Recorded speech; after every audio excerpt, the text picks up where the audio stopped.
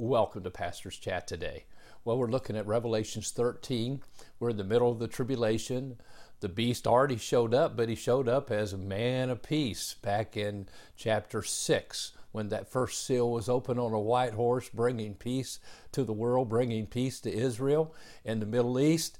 And the world begins to follow him. He begins to set up his one world government, his one world religion, and his one world economy. It's a global world. And boy, don't you see it happening right now. The globalists are all around us. Now, in this chapter here, we're in the middle of the tribulation, and the great wrath of Satan is about to get poured out on the earth, along with God's great wrath. But we see here this Antichrist, he changes horses. Here now, he is called a beast. He comes up out of the sea, out of the nations. And we see four things about him, and we'd like to finish these first 6 verses today. And so we'll be looking at 4 things that happen when this beast shows up. First, it says one of his heads that had been mortally wounded was healed, and all the world marveled and followed the beast. They wondered after the beast. There was wonder. They're mesmerized by this healing, this miraculous thing that had taken place.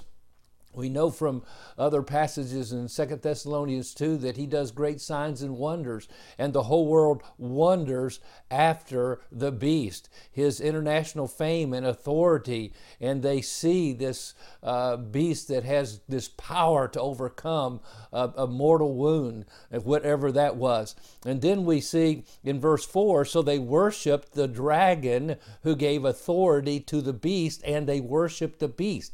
So first you have wonder, but then you have worship. They accept him as God. Satan has always been a counterfeiter and desired to have the worship of the world. So the dragon is the one who gives him power. Remember, he is, Antichrist is Satan incarnate.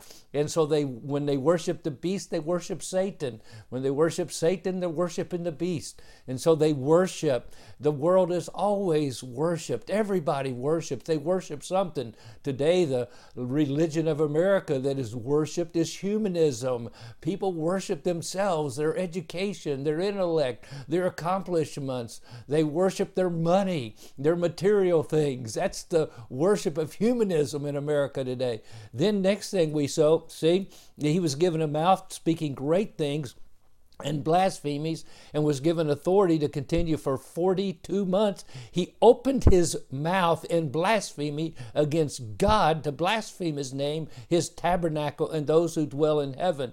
And so he uses words. Now, every leader that came along that really captured the imagination and the minds and the hearts of people, he used words like Hitler and these guys. They used words. They mesmerized people with their words. And he opens his mouth, and now he blasphemes God. He blasphemes anything that represents God. And he takes a stand against God. And guess what? The people, the earth dwellers, follow him.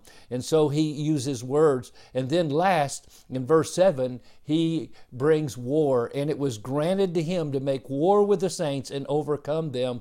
And authority was given to him over every tribe, tongue, and nation. Now it's interesting, he has authority, but it's only delegated authority, because you have no authority on earth unless God gives it to you, or God grants it to you. And it was given to him for 42 months, the last 3.5 years of the tribulation period. So he gets this authority to make war with the saints. Oh, it reminds me of Daniel, where Daniel says Satan, this prince, he wore out the saints. Oh, that was talking about this time in the tribulation. The abomination of desolation has taken place. He desecrates the temple. He blasphemes God. He demands to be worshiped. He starts putting his seal on people we'll read about at the end of this chapter. And so this is 4 things we know at least that happen when Antichrist in the last 4.5 years takes authority over the earth, that only can last 42 months, because thank God our God is still in control and he is coming again. Well, God bless you as we learn and study the scripture together. We pray it'll be a blessing to you. You have a wonderful, wonderful day.